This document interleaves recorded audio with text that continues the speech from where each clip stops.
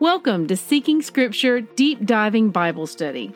I'm Christy Jordan, and I want to help you develop a first-hand relationship with the whole Word of God.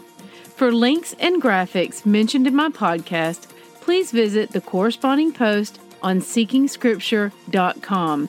May Yahweh bless the reading of His Word.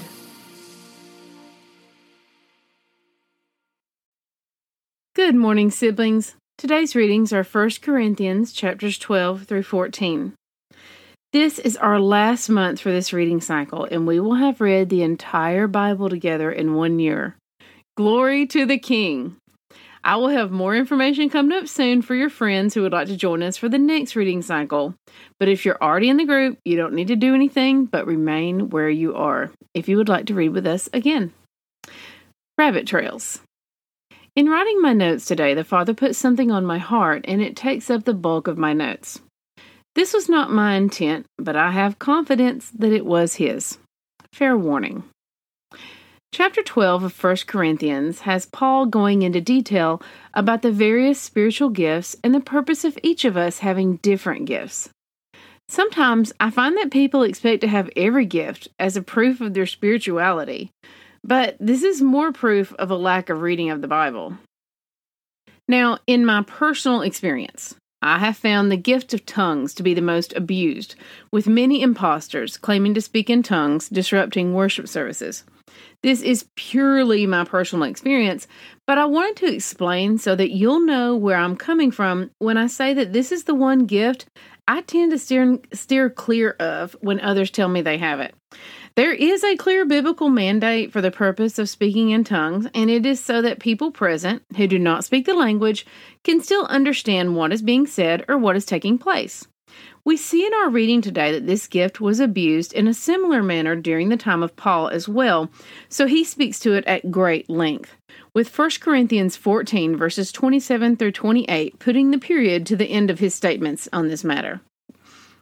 As Paul speaks of the spiritual gifts, he admonishes us not to be jealous of another's gift, and instead to be grateful for the part we are given to play, which makes the body of believers complete.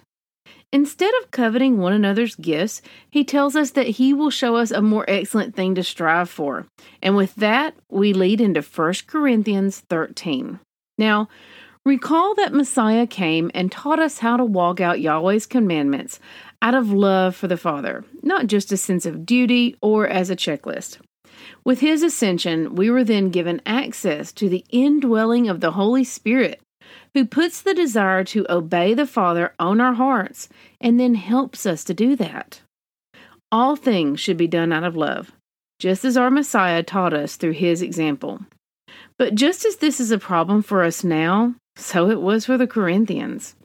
Paul addresses this problem poetically in 1 Corinthians 13 verses 1 through 3. If I speak in the tongues of men and of angels but have not love, I am a noisy gong or a clanging cymbal. And if I have prophetic powers and understand all mysteries and all knowledge, and if I have all faith so as to remove mountains but have not love, I am nothing. If I give away all I have, and if I deliver up my body to be burned, but have not love, I gain nothing. Y'all, we can preach, we can teach, we can try to lead, we can correct, and we can be one of the most learned people of all time. But if we don't love our fellow man, it is all in vain, meaningless, for naught, wasted. All of our work, our passion, our goals, added up and equal to nothing. Why? Because our heart isn't right. Yesterday, I spoke of my friend Mr. Mason, who chose not to cut his grass on Sunday, even though he had the freedom to do so, because it might cause some of his Christian neighbors to stumble. He had freedom to cut his grass that day, but he chose to use his freedom to humble himself out of respect and love for his neighbor. As I write this, we are still in the middle of a global pandemic, and countless opportunities to show love and respect for our neighbors have been squandered by the body of believers because we chose haughtiness and arrogance over humility and love. This statement by Paul is an indictment. It's personal to me, and it should be to you as well. In fact, all that we've read should be personal. You see, the Bible is meant to be a mirror in which we see ourselves, not a magnifying glass with which to examine others. Paul goes on to tell us how to lovingly respond in any situation. We are to be patient and kind. We are not to envy others or be boastful. We are not to be arrogant. We are not to be rude. We are not to insist on our own way. We are not to be irritable or resentful. We are not to rejoice at evil, but instead rejoice in truth, Yahweh's way. We are to bear all things, preferably without grumbling. We are to trust in others. Now, the Greek word used here for believe means to trust. And we are to remain filled with hope.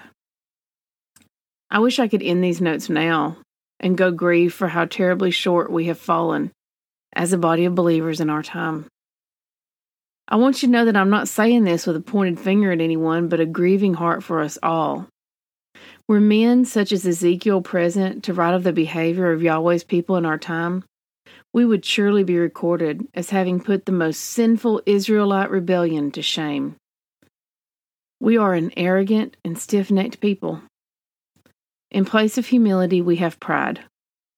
In place of love, we have disdain. In place of peace, we create chaos. 1 Corinthians 13, verses 8 through 13 reads, Love never ends. As for prophecies, they will pass away. As for tongues, they will cease. As for knowledge, it will pass away. For we know in part, and we prophesy in part, but when the perfect comes, the partial will pass away. When I was a child, I spoke like a child. I thought like a child. I reasoned like a child. When I became a man, I gave up childish ways. For now we see in a mirror dimly, but then face to face. Now I know in part, then I shall know fully, even as I have been fully known. So now, faith, hope, and love abide, these three. But the greatest of these is love. The greatest gift is love. How then does Yahweh view people who walk under the banner of His name and use this gift the least? 2 Chronicles 7:14 reads, If my people who are called by my name humble themselves and pray and seek my face and turn from their wicked ways, then I will hear from heaven and will forgive their sin and heal their land. Notice that these admonitions are not for those outside of the church, but those within. Yahweh doesn't say that if this political party or people with that background will humble themselves and pray. He says if His people will humble themselves, pray, seek His face, and turn from their evil ways. But we can't see that it's us because we're constantly using the Bible to diagnose others instead of applying it to ourselves. 1 Corinthians 13 is a passage that can be used to lead us to be a better people if we read it as first showing us the behavior we need to correct, and then as the roadmap to moving forward. 1 Corinthians 14, verses 33 through 35 is a statement which needs a little more context. I came across an article that goes into great detail in an objective manner that really helps us fill in the gaps here. I do not know the doctrine of this organization or the author, and am not endorsing anything regarding either. However, I did find this article to be objective, well-written, and well-cited.